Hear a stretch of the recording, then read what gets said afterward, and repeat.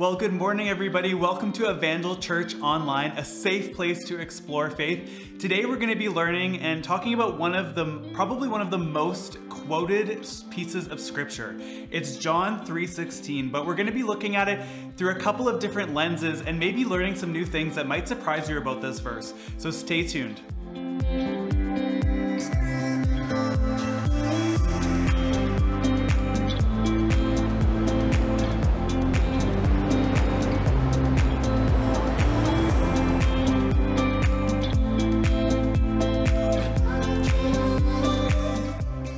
Welcome back, everybody. My name is Marcus, if you haven't met me before, and I'm one of the pastors here at Evangel.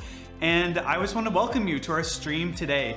Well, we just finished Easter last weekend. It was another one of those Easters that were a little bit different. I remember looking back last year when we had just started to shut down because of COVID restrictions and thinking, oh, by next Easter, it will be totally different. I'm so excited to have Easter back in person again. And yet we found that that was not necessarily the case again this year. But we had a lot of fun doing our drive-through communion. And maybe you had a little bit of fun doing some different things because this year again was different. So I want to hear from you guys in the comments right now. How was your Easter?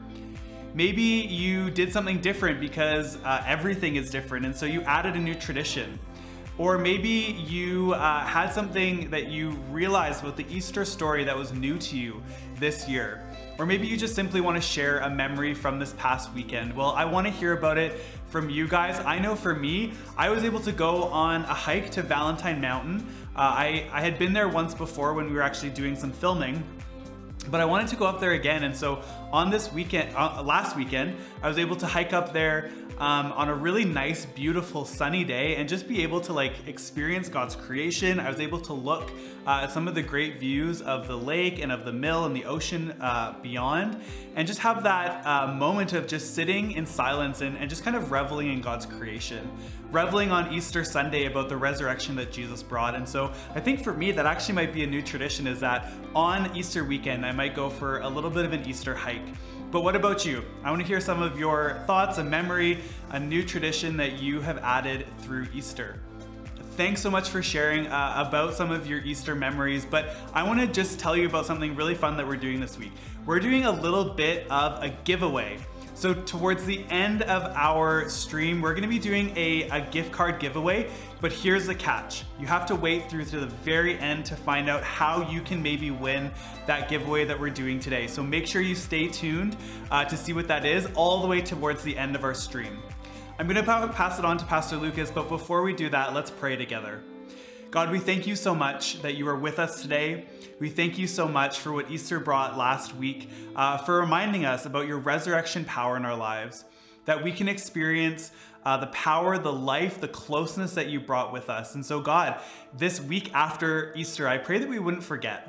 I pray that that wouldn't have been just a 1 week thing where we celebrated that moment and realized and walked in a new understanding of what your resurrection brought, but that Jesus, we would be reminded of that today, that you would remind us again of what that looks like for our lives, and that it would continue to be in the forefront of our minds as we continue forward. God, I pray as Pastor Lucas brings a word today, that you would just anoint his voice and his words to be yours, and that our hearts would be so open and soft to hearing what you want to speak to us today. Because God, we thank you, and we're so glad that you still speak to us. And so, Lord, may this happen both even right now as we open our hearts to what you have to say, but also as Pastor Lucas shares a message with us today. We thank you, God, and we love you, and we pray this in your name. Amen. Amen. Well, I'm going to pass it off to Pastor Lucas.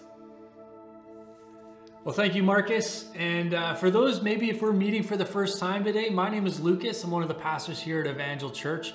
And I really hope that you really enjoyed your Easter weekend. Just give me a thumbs up or let me know how your Easter weekend went. I know for us, it was a beautiful weekend, and we really enjoyed. The highlight for me personally was our time of communion. In case you didn't know, we did an outdoor drive-through communion at the church on Easter Sunday. And it was just so refreshing and so good to see so many of your faces show up through that drive-through communion time, where we got to just kind of catch up a little bit, pray with one another, and reflect and remember the work of Jesus on the cross, and his resurrection and all that that meant. And so that was just such a special time. So thank you so much for coming out and making the time for that. And as we move into the future, we'll see how we do this, but we may see more of that happening. So stay tuned. Well, I want to ask you a question.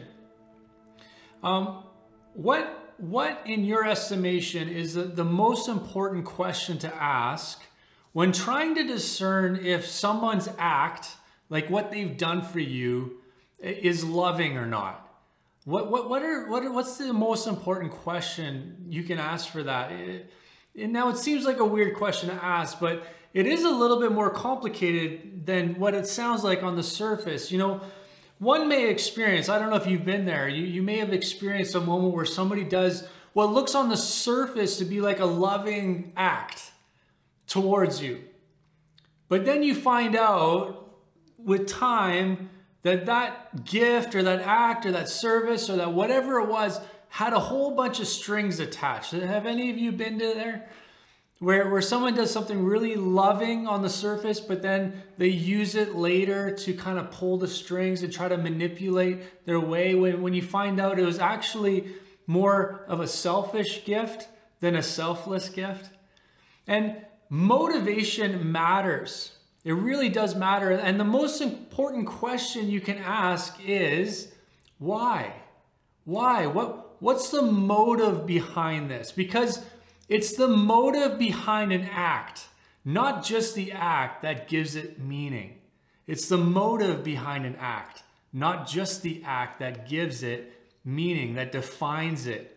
So you might ask, why are we exploring this distinction today? Well, if you're with us 2 weeks ago, just the week before our Easter weekend, you'll remember that we've been talking about this moment where Jesus is having a dialogue with this man named Nicodemus, and he's talking a little bit about the mechanics of salvation. He's talking about kind of the how and the when and the where, and he talks about being reborn and rebirth. He's talking about, the wind of the Spirit and the mystery of God doing this work in each individual's life.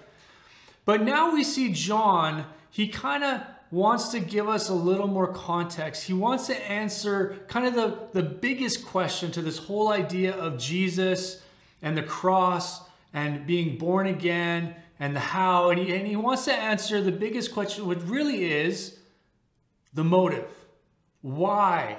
Why did Jesus do what he did? Why did God do what he did? And so we just hope, and I invite you to just buckle in today, and we want to explore what was the motivation of God's heart when it came to Jesus and the mission that Jesus carried out on this earth. Remember, it's not just the act, but it's rather the motivation behind the act that defines it. And so we need to just understand why. Why did God do what he did? So if you have your Bibles, turn with me to John. You'll know it. John 3:16.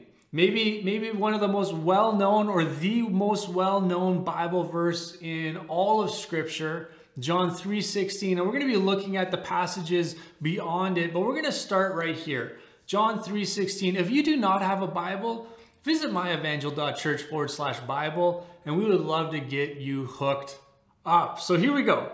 John 3:16. For God so loved the world that he gave his only Son, that whoever believes in him should not perish but have eternal life. Who knows it? Who's seen it on football iPads? Who's seen it, John 3:16.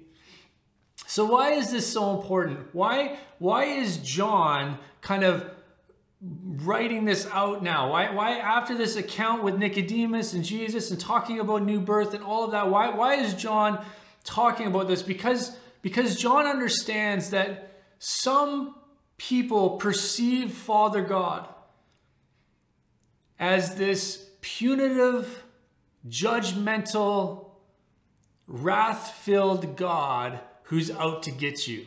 I don't know if any of you have kind of had that kind of picture of God in your head over the years. This just kind of mad all the time, out to get you kind of God? Well, John wants to be very clear about this. He wants to clear this up. And sometimes what we can do is we can see God as this kind of punitive, judgmental God. And then we can kind of see Jesus as this like really nice, loving middleman. And so he's sort of in the middle trying to appease this horrible, wrath-filled God, and he's kind of the nice guy. So good cop, bad cop. But that's just not the case. You know, have you ever experienced this in buying a car? You'll see this a lot. There's a social science around sales. And one of the techniques that they use, the sales rep will tell you, you know what, let me go talk to my sales manager. And so they'll leave and they'll talk to the sales, and then they'll come back with a counter offer and like, here's what we can do for you. And then you'll fight back and you'll like kind of try wheel and deal with the sales rep, and he'll go, you know, I'm going to take that back to my sales manager. And what he does is he creates, or she creates, this false sense of advocacy. So all of a sudden, you psychologically and emotionally start feeling like this sales rep is representing you to this big bad sales manager in the corner office. And really, it's just a sales technique. They get you invested relationally. They get you feeling like this person is putting their life on the line with this evil sales manager. And so then you're more likely to feel obligated to take the offer once you kind of settle on a price. Sometimes there are those who see a dichotomy between God the Father and Jesus. God being the angry, punitive, judgmental, wrath-filled God, and then Jesus being kind of the middleman, the advocate, the one that's standing in the gap and just, you know, being kind and loving.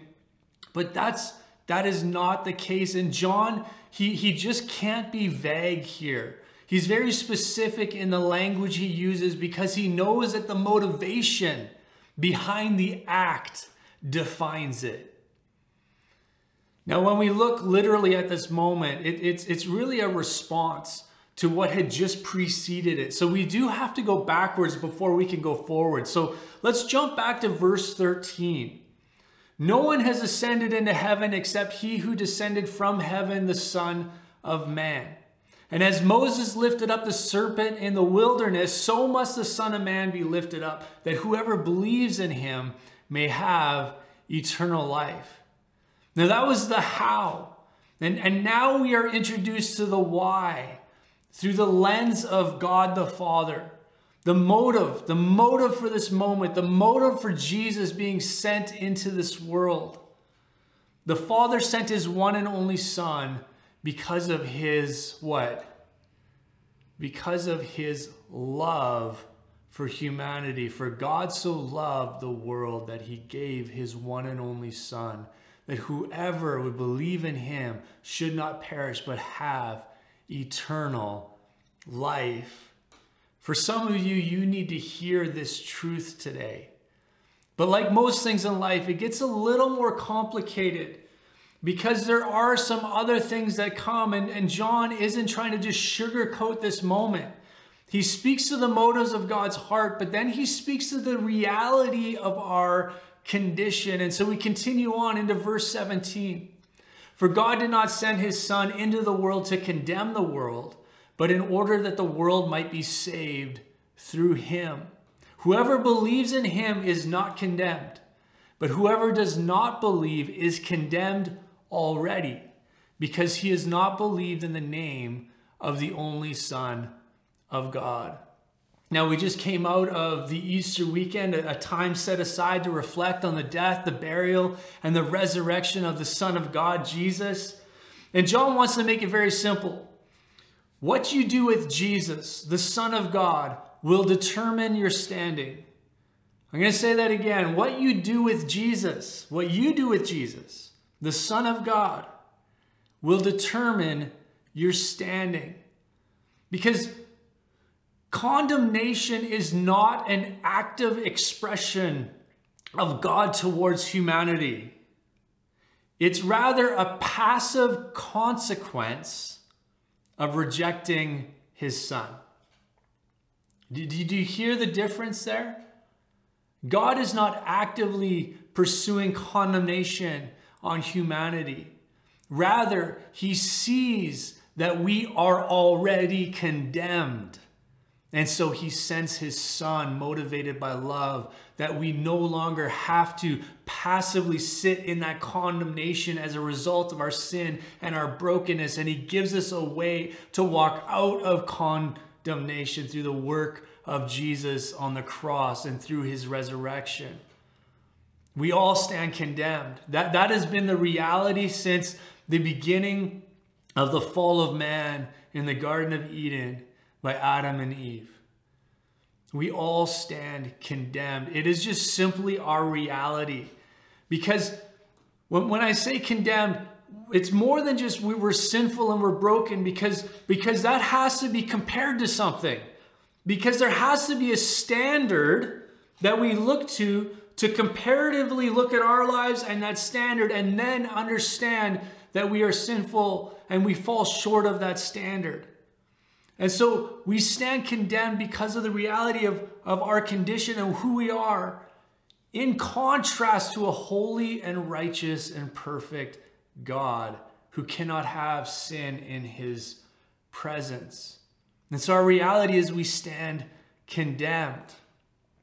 I found no better illustration for this than the words of William Barclay. So I'm going to put them up on the screen here, and you can read it along with me. But he writes this: a visitor was being shown round an art gallery by one of the attendants. In that gallery, there were certain masterpieces beyond all price, possessions of eternal beauty and unquestioned genius. At the end of the tour, the visitor said, "Well, I don't think much of your old pictures." The attendant answered quietly, "Sir, I would remind you that these pictures are no longer on trial, but those who look at them are." All that the man's reaction had done was to show his own pitiable blindness. This is so with regard to Jesus. If when people are confronted with Jesus, their souls respond to that wonder and beauty, they are on the way to salvation. But if when they are confronted with Jesus, they see nothing lovely, they stand condemned. Their reaction has condemned them. God sent Jesus in love. He sent him for the salvation of those people, but that which was sent in love has become a condemnation. It is not God who has condemned them. God only loved them. The people have condemned themselves. And this so often can be a misnomer when people think about God as this like judgmental man in the sky with lightning bolts. So we have to ask the question, why would you be tempted to reject this gift of salvation through Jesus? And John, he continues, John chapter 3, 19 to 21, and this is the judgment. The light has come into the world, and people love the darkness rather than the light, because their works were evil. For everyone who does wicked things hates the light and does not come to the light, lest his works should be exposed. But whoever does what is true comes to the light, so that it may be clearly seen that his works have been carried out in God. Now, John seems to love this metaphor of dark and light. And before we kind of get too deep down the rabbit hole on his metaphor, we need to make something clear. You know, too often we see the conversation of light versus dark in a kind of very dualistic kind of way. This idea of equally powered forces at odds with one another. Like yin and yang, like think Star Wars, for instance. You know, when you watch Star Wars, the Force, and then there's the dark side of the Force. And they always kind of seem to be these equally powerful kind of presence in that movie and in that series. But that's not the metaphor John is using. He's not talking about a dualistic idea of light and dark. John is actually taking it much more literal. Remember back in chapter 1, verse 5? He writes, "The light shines in the darkness, and the darkness has not overcome it." So there's already a picture of light being more powerful than dark. And darkness by definition really is the absence of light. Light simply by its nature dispels the darkness. And here's the problem. Light exposes what the darkness hides. I'm going to say that again. Light, it exposes what the darkness hides. For so many, this becomes such a stumbling block when it comes to thinking about the Christian faith or thinking about a creator God who sent his son because of our sin and our brokenness. Because all of a sudden, we have to contend with this idea that there's darkness in our soul that is going to be revealed when the light comes. For so many, this becomes a stumbling block, a hurdle that they just can't overcome. It's this exposure. The motives for keeping the light away are many. For some, the idea of not being master of their own lives is untenable. They love themselves too much. For others, the pleasures of what are done in the darkness are just too alluring, so they love this world. But I would venture to say that for many, when it comes to this idea of light coming and entering through Jesus into your life, the barrier maybe isn't always just those things and as black and white as those. Sometimes the barrier is just simply the shame and the guilt associated with those dark places of our soul. This feeling of unworthiness that stands as a barrier between us saying yes to this work of Jesus in our lives. This is the very definition of feeling condemned. This becomes a hard place to live in, especially if you believe that God is that judgmental, angry, eager to smite you kind of God. And this is why John, he leads this conversation with the motivation of God's act of sending Jesus. And that motivation is love. That motivation is he loves you. Because the motive behind the act, not just the act itself, defines it. God is not punitive. He does not actively condemn you. Instead, he saw you already condemned in your sin and your brokenness, and he sent his son motivated by love to save you and to make a way for you. So you no longer had to sit in that reality of condemnation. For you to walk into the light without that shame, without that feeling of guilt, because that is really the work of the cross, is he causes you to become righteous as he is righteous because of the work of Jesus. If you haven't listened the last 2 weeks, go back, last 2 videos. Go back to Easter, go back to Good Friday, go back to just, if you're exploring faith, begin to explore there, start there, and then come back to us in this moment, because I think it's so important that you understand what he did, but more important, why he did it, because he loves you so much. 2 weeks ago, we spoke of the mystery of salvation. The mystery of the Spirit doing the work in our hearts of introducing us to our brokenness and to our sin, but also introducing us to this Jesus, this Savior, the Son of God, who makes a way for us. And it's the Spirit that reveals Jesus to us in beautifully personal and individual ways. But even after all of that, for some of us, there's barriers that remain. The fear of exposure, that fear of light revealing what makes us ashamed or feel guilty, that sin that seems so insurmountable that we feel like we just could never overcome. Yet, this is just another opportunity for faith. Because you have to believe, if this is said here, you have to kind of take that chance. You got to take that faith step to believe not only did he die for you and he rose again and there's a way for you, but you have to believe when it says that your condemnation will be removed because of his work. It's one of those things that you can't intellectually pull apart and look at the mechanics of it. You have to walk in it and experience it for yourself.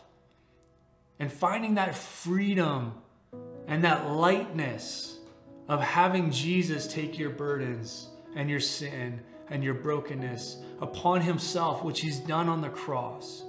And he's already overcome, and then giving you new life, a new life that removes your standing in contrast to a righteous God in your sin. He removes that condemnation and that reality and puts you into a new seat, a new place of being loved by the Father and seen through the work of the cross, righteous and holy, set apart for his purposes in this life and the next. There's something that you have to step into to experience it and to know it. But this then leads you into a future like John kind of describes in verse 21, but whoever does what is true comes to the light, so that it may be clearly seen that his works have been carried out in God. For God, motivated by love, so loved you that he gave his one and only Son, that if you believe in him, you will not perish, but you'll have everlasting life. Friend, just say yes to Jesus today. Say yes to his work. Take that plunge of faith, because for some of you, the Spirit is already giving you that gift of faith to take that next step and to see that on the other side, there is a freedom you've never experienced before. Lord, I thank you so much for your work on the cross. I thank you so much for your Spirit that leads us and guides us, that pursues us with love. But Lord, I thank you so much for the motivation behind the cross, the motivation behind your death, your burial, your resurrection, this mission that you set yourself on in this world. That, Lord, through your life, Jesus, you said that you reveal the Father. You reveal the Father. And Lord, we thank you that you reveal a Father that is full of love and empathy and compassion for humanity.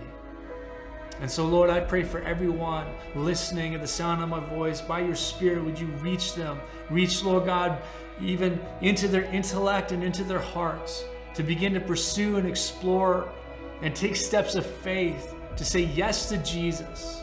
And I pray, Lord, that in those moments, Lord, there'll just be something that comes alive. And Lord, I pray for those that already know Jesus.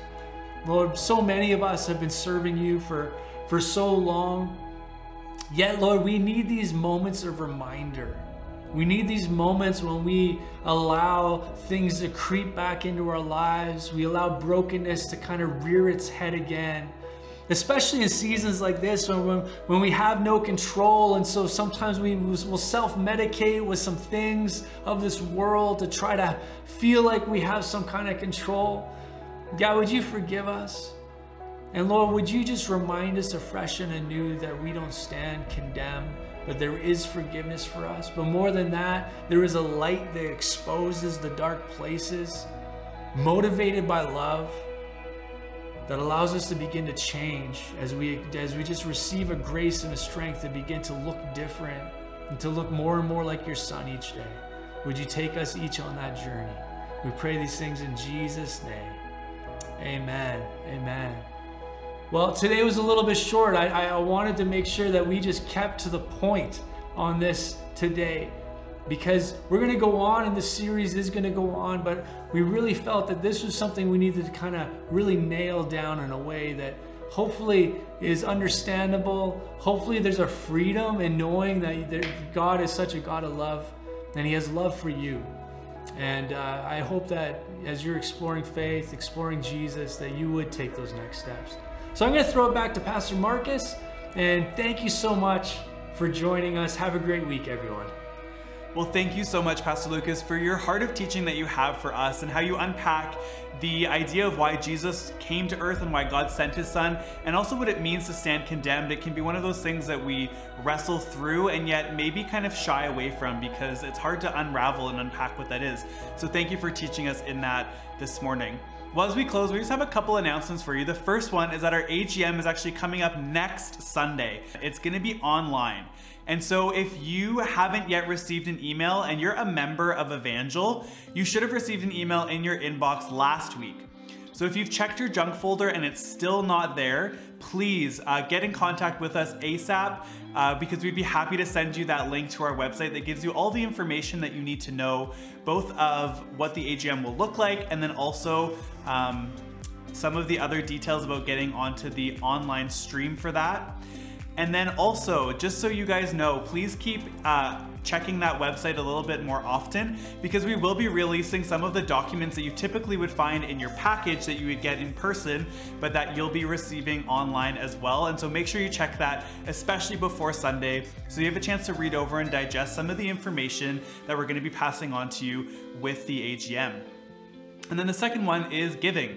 And I want to just share a quick story with you guys. I, to be honest, was really late in my tithing journey, where my parents had always modeled and instilled that value in us, but I wasn't somebody who picked that up for myself until really later in my life.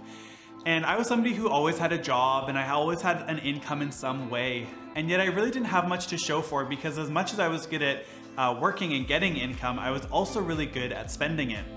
And it was getting to the point where I was in college and that income was very much restricted and my costs of living in university was high.